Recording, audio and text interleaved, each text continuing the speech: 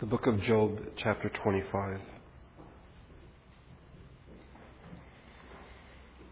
Today in our study of the book of Job, we come to the final speech of Job's friends. It is made by one of the three. Three men who were friends to Job, who when they hear about Job's troubles, set out from their homes, which were quite distant. And just to review a bit, Eliphaz the Temanite was from the city of Teman, one of the two major cities in Edom, which is south of the Dead Sea. Bildad is the Shuhite, and as best we can tell, he may have been as far away as from modern-day Iraq, the Euphrates River. And Zophar the Naamathite is between Beirut and Damascus. So these are not casual buddies who live around the corner, who live in the next town. These are deeply devoted friends who, when they hear, they by agreement decide to go to sympathize and to comfort their friend Job. And even from a distance, when they see him, they are shocked and horrified. And they offered traditional gestures of grief, as we saw. They began to weep aloud, they tore their robes, they sprinkled dust on their heads, and they sat down with him on the ground for 7 days and 7 nights. And as one author puts it, here is genuine friendship, here is deep ministry. Because these men, when they sit down with Job, Job is sitting outside the city in the city dump. Okay? It takes a true friend, I think, to sit down with you in the city dump for 7 days and 7 nights. And Job is covered with sores, and who knows what type of disease he might have. It might be contagious. And these friends are willing to risk contagion and public censure by standing with their friend Job. They are amazing in their solidarity with Job. But in chapter 3, Job cries out and curses the day that he was born. And his friends feel apparently the need to respond to his statements. And we have then the cycles of speeches in which they go back and forth between Job's friends and Job. We come to the last speech of these friends. And in part, I don't know about you, but you may feel a sense of relief that, we are tired of hearing these men pick at Job in his helplessness, almost like poking time and time again at an open wound.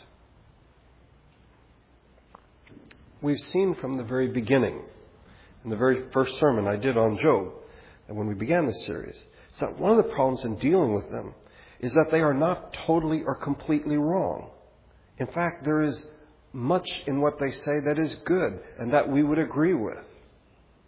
And so the book of Job does not present them as hypocrites who have come to gloat. They are friends.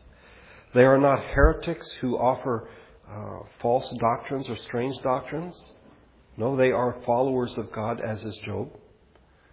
And they are not fools who produce no serious arguments.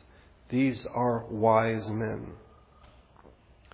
Then what is the problem? The problem is that in applying the truth to Job's situation, they misrepresent God and they misjudge Job. What we saw last week in chapter 24, Job spoke of the reality that there is great wrongdoing in the world and God seems to do nothing about it. The first verse of chapter 24, Job asks, why does the Almighty not set times for judgment? Why must those who know Him look in vain for such days? In other words, why doesn't God say, okay, on such and such a day I'm going to judge the world? God has set a day in which He will judge the world. We just don't know when it is. And rather than taking up the challenge and trying to disprove Job's contention, Bildad now speaks in terms of his theological and doctrinal system. I think his frustration can be seen in the fact that this speech is the shortest by far of all of them. In my Bible, verse number 6 is at the bottom of the page. And you turn the page expecting there to be more, but no, in fact, there are only 5 verses in which Bildad speaks in this final speech. And I think we have a sense of his frustration. He's run out of things to tell his friend. He loves Job. And he is convinced that Job has done something horrible. And if Job doesn't repent, it's all over. But Job will not listen to him.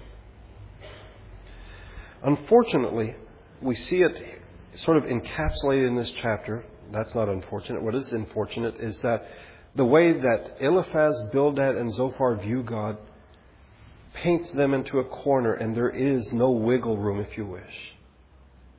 They have absolutized their doctrine, and there is no escape. Their view of God affects their view of man. It affects their view of creation. And therefore, they can only condemn their friend. There is no other option for them.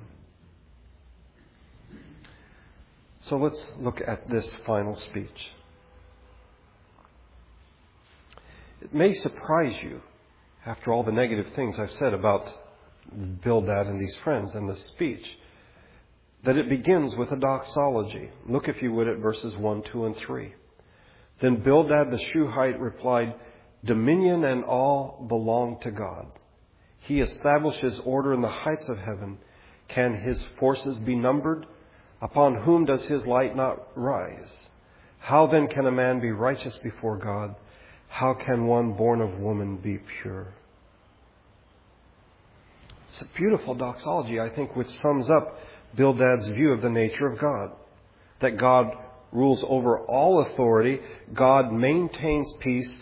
God commands all forces, all powers, if you wish, in creation. God is the light of the world. God is holy. God is pure.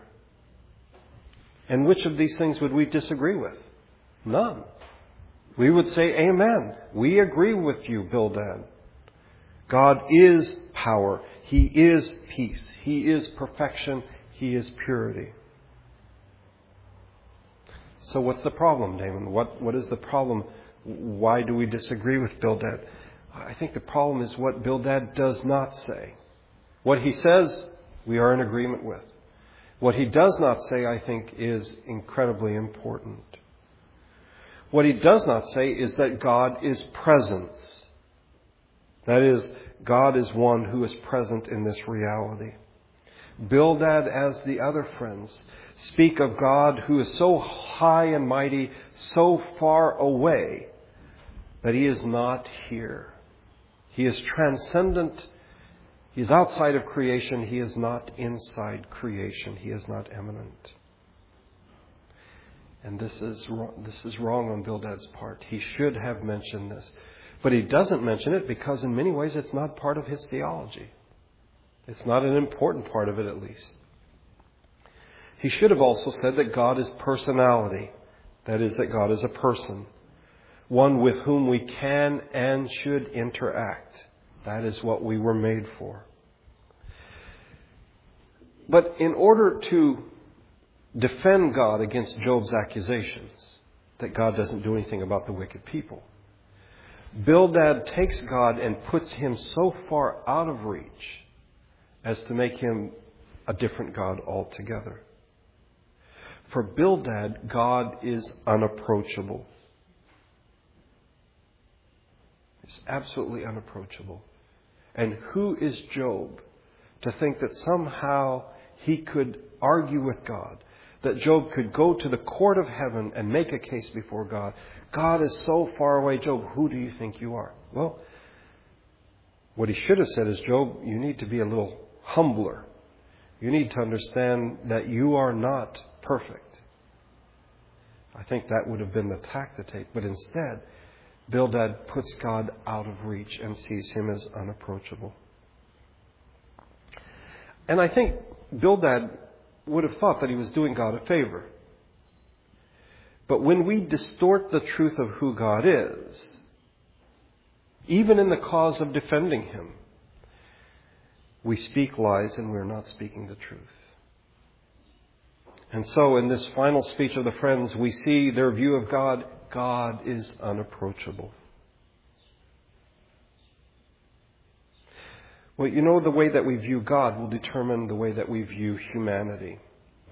And so, if God is unapproachable, then the conclusion that one must draw is that mankind is not redeemable. An unapproachable God means a humanity that cannot be redeemed. No matter what a person does, righteousness and purity cannot be achieved. But wait. You would say, well, okay, The first part we agreed with, but this part we do not agree with when in Bildad's view of mankind. Isaiah wrote, "All of us have become like one who is unclean, and all our righteous acts are like filthy rags. We all shrivel up like a leaf, and like the wind our sins sweep us away." So we would say, Bildad, you're wrong. But you know what? I would argue that in many ways Bildad is closer to the truth than is Job. Bildad argues that man is powerless to redeem himself. How can a man be righteous before God? And we would say, on his own, her own. No human being can. How can one born of woman be pure? We would say, on our own, it is impossible. Job, on the other hand, believes that if given the chance, he would go straight to heaven, to the court of heaven, and make a case and win his case against the Creator of all reality. So who do we stand with? Bildad or Job?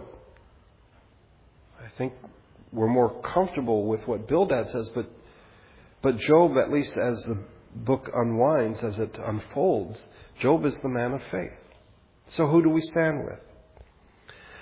It has been suggested that the difference between the two men is that Bildad has faith in his theology and that Job has faith in his God. Or as one author puts it, the difference is between a static faith and a dynamic faith. And what does that mean? And I want to be very, very careful here. We have a statement of faith as a church which we hold to. And personally, I stand, by God's grace, firmly with both feet in the Reformed tradition.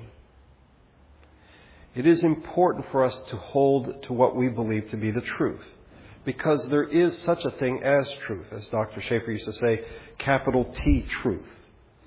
Okay? That people use the word truth so often that it's lost its meaning, but there is such a thing as truth.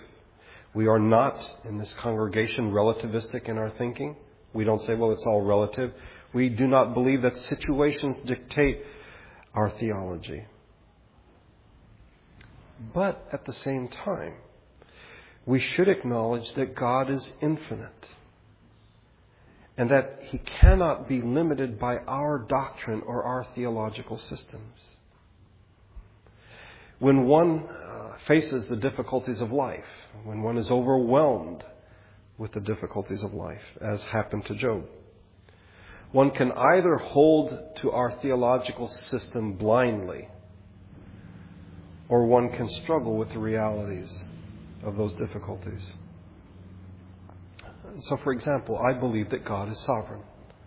Our lives are in God's hands. As Bildad put it, dominion and awe belong to God. I love the words of the psalmist who puts it so succinctly in Psalm 115. Our God is in heaven. He does whatever pleases Him. That is the God we worship. But does that mean when we see someone suffering, or when we suffer, that we say, oh, it's God's will? Or do we say, well, it's a fallen world.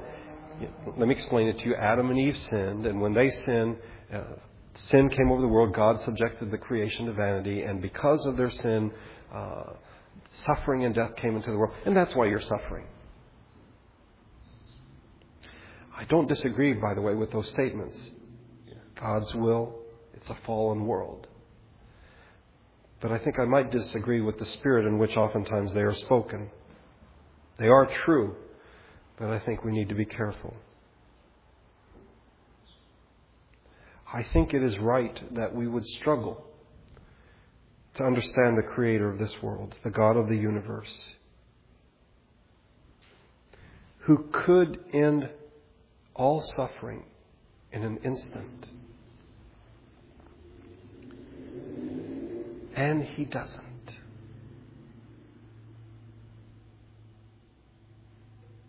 I want to understand Him better.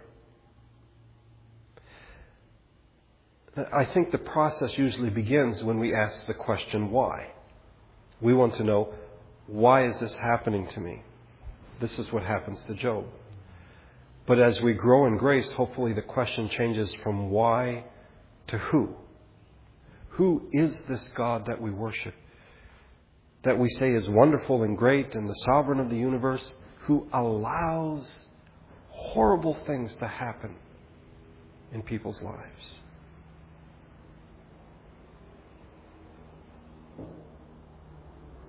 I think that we should want to know Him, to know the one who made us, to know His purpose for our lives, and to know the joy of communion. This is not the case with Bildad or his two friends. They have theology. They have a doctrinal system. And by the way, of the three, Bildad is the traditionalist. Eliphaz is the one who holds the spiritual experience. But Bildad's like, I have my theological system. I have faith in my doctrine. Job, on the other hand, has a dynamic faith. His faith is in action. He wants to know what God is doing and why He is doing these things. For Bildad, I don't think he's thought this through, but an unapproachable God means an unredeemable humanity. We do acknowledge, as I read to you from Isaiah, our best is filthy rags. But we should recall another part of Isaiah. We all like sheep have gone astray. Each of us has turned to his own way, and the Lord has laid on Him the iniquity of us all. There is redemption. Because God is not unapproachable. God is presence. He is person, and He has provided redemption. The third part, I think, or the third point here in Bildad's speech, is that creation is imperfect. And again, we would not disagree with him. But the reason he brings creation into it, if you look at verse number 5, if even the moon is not bright and the stars are not pure in His eyes, in other words, if in God's eyes the moon and the stars are imperfect, that the brightness of the moon is nothing to God. I mean, God is the light of the world. And if the stars themselves are not pure in His sight, if that's true of creation, then what do we say about human beings? Bildad uses the imperfections of creation, particularly the moon and the stars, to draw or to set up a comparison with humanity. And again, we find ourselves in agreement with Bildad. While he is pessimistic about creation, he is right that creation is deeply flawed. In Romans 8, we are told that the creation was subjected to frustration, not by its own choice, but by the will of the one who subjected it. That is, because of the sin of Adam and Eve, God has caused all of creation to come under the decay of sin. We are, if you wish, in entropy. We are deteriorating. All of creation is in decline and in decay. And yet for Bildad, as bad as the moon and the stars are, they are far better than any human being. Because here's his fourth and final point. And he's really painted himself into the corner now. For Bildad, human beings are insignificant. Look at the final verse of this chapter. So begin at verse 5.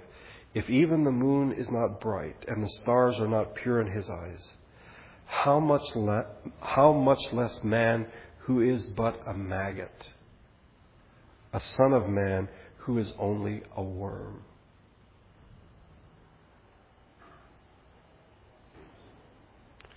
It's interesting that in verse 5, Bildad speaks of the moon and stars. And in verse 6, he speaks of mankind, or human being. And by the way, I tend to think that while he speaks in general terms, Bildad's actually talking to Job.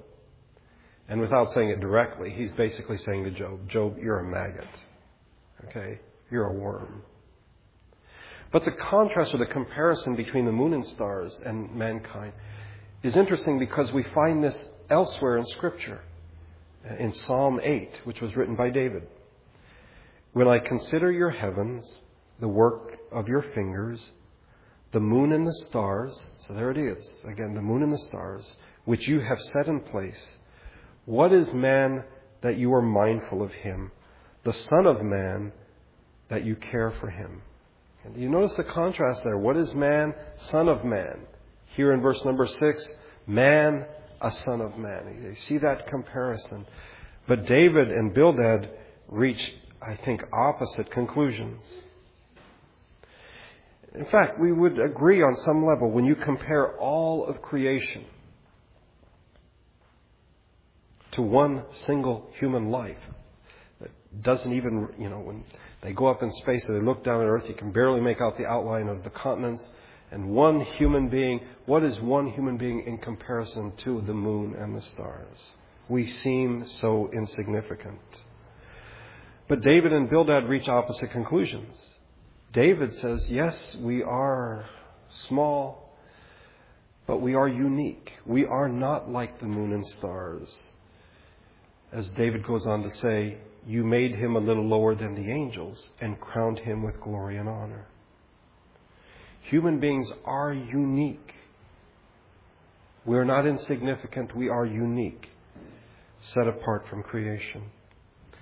Bildad, on the other hand, says, the moon's not so hot. The light there is not so good, and the stars are not pure. But man, they are so far better than any human being. Human beings who are merely maggots and worms.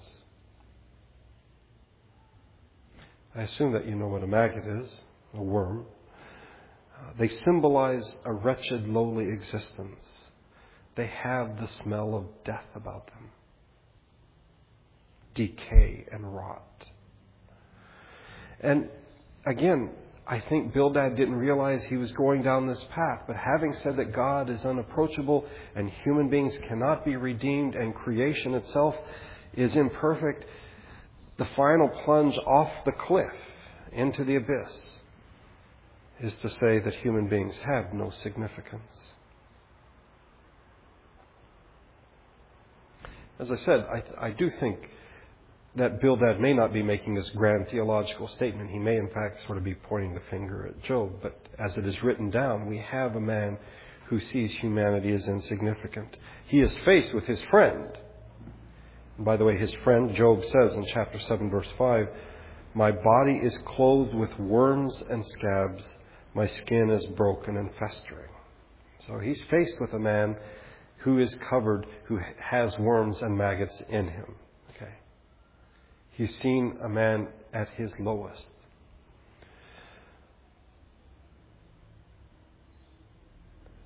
But is he right to say such a thing?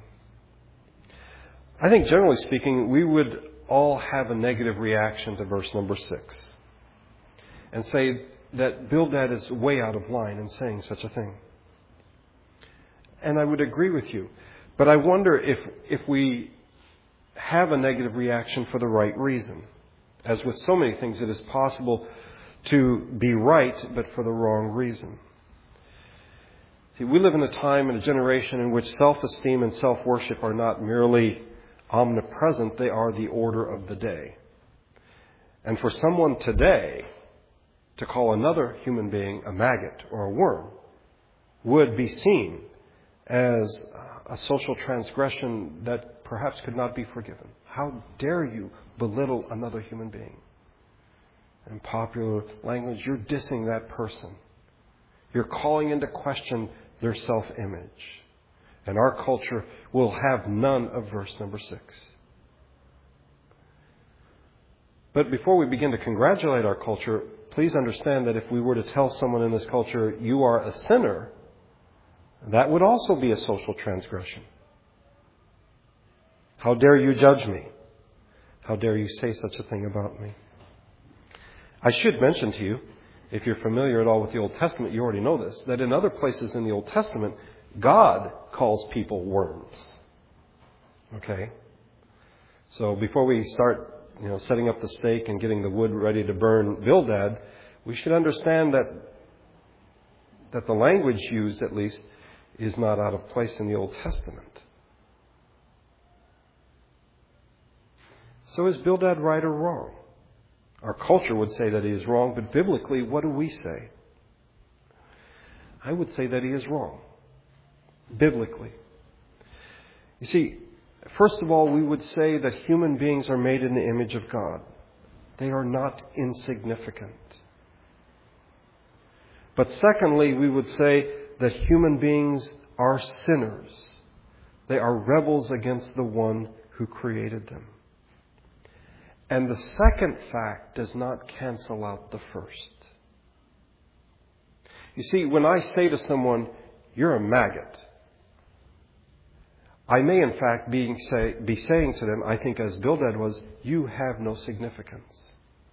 And we live in a time, and I think human history is just filled with such verbal violence. We didn't need Jerry Springer to sort of enlighten us in this regard, that people throughout history have belittled each other. I remember talking to an acquaintance years ago who was a Christian and deeply concerned that when he would speak to people, particularly people he disagreed with or people he was angry with, they would say, "You're slime." And I think we all, if you drive anywhere in Southern California, we all have our own little vocabulary of words that we use about people who are not driving the way that they should. But in doing so, we are, in fact, if we're not careful, saying that they have no significance. We are belittling them. But to say that someone is a sinner is not to belittle them. It is, in fact, to assign them significance. Of all of God's creation, what part of God's creation is given the name sinner? That is, one who violates God's law. Dogs don't sin. Animals, plants don't sin. We do. We who are made in the image of God. And one day we will stand before God, which means every choice we make has eternal, I would even say cosmic significance. And so there's a world of difference between calling someone a maggot and calling someone a sinner. We are contradictions. Schaeffer used to say that human beings are gods in ruins. We are made in the image of God. We bear in us the image of the eternal Creator God. And yet we are sinners. The image of God has been marred in us. And so we come to the end of the friends, and what do we say to them? Friends, Eliphaz, Bildad, so far we know, we appreciate your devotion to Job. But we would have preferred that your faith was in God rather than in your theological system. I think the deepest fear that these friends had is a fear that many Christians have today. They are afraid to say, "I don't know."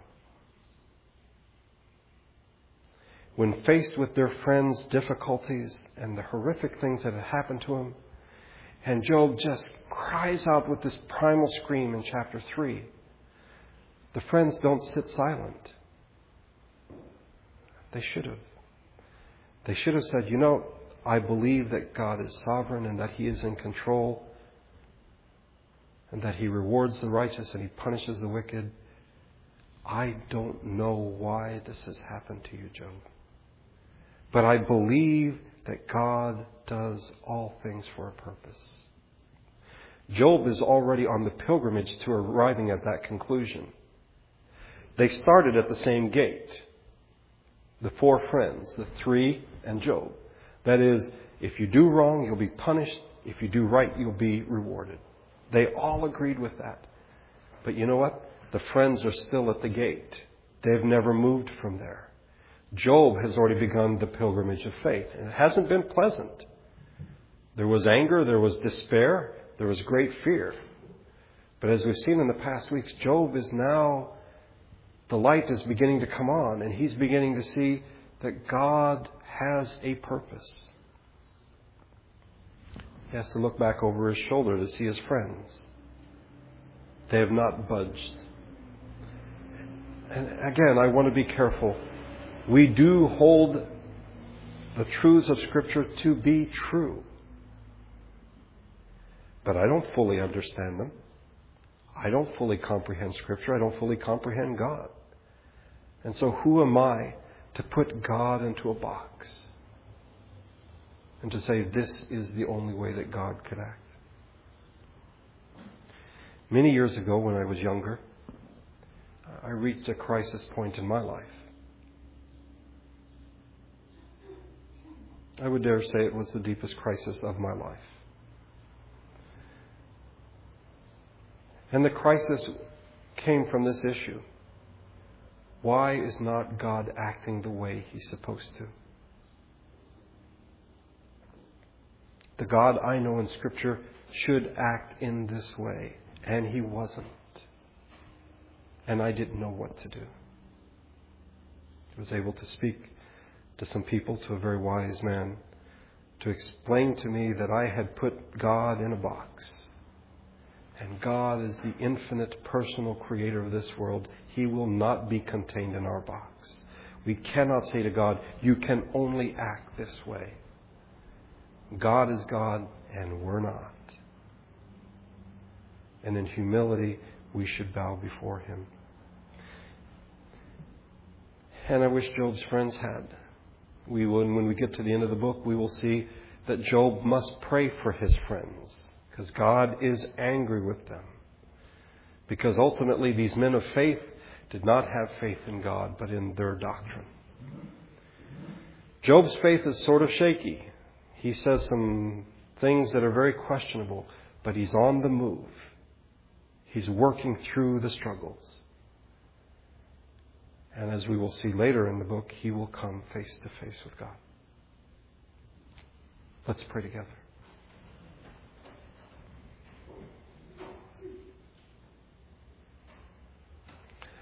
Our Father, I ask that we would learn from Bildad and these friends who do love Job deeply and who seek to defend your honor against his accusations and his questions.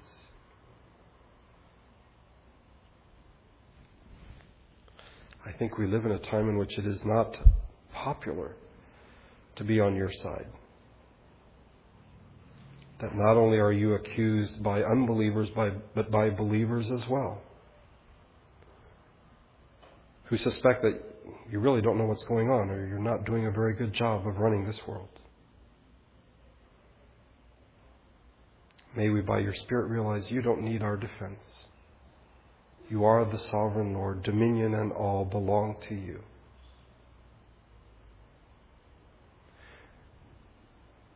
You are transcendent, but you are not so high that you have left us. You are here with us in your creation.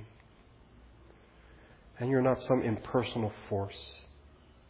You're one who is a person to whom we can speak, who speaks to us, who has spoken, and who ultimately revealed himself in the person of Jesus of Nazareth.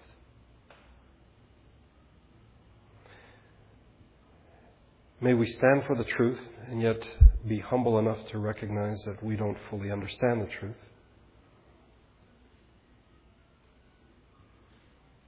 May our faith not be in our rationality, our intellect, our theology, but in you, the living creator of this world. And may we treat people as though they have real significance, because they do. And not commit verbal violence against them, belittle them because of our own impatience or anger. We thank you for this beautiful day. Even as we pray, we hear the birds singing outside, and we thank you for the glory of your creation. We ask now that your grace and Spirit would go with us as we leave this place. May you guide us through the coming days. I pray in Jesus' name. Amen. Would you stand, please, and sing the doxology together?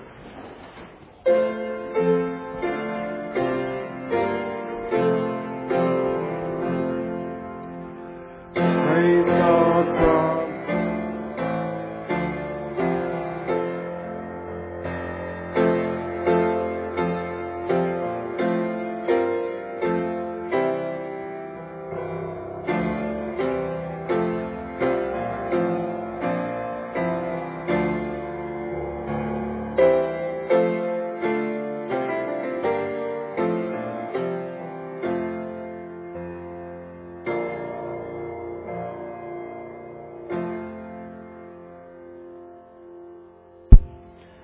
after our benediction, make sure that you greet our newlyweds, Mike and Emily.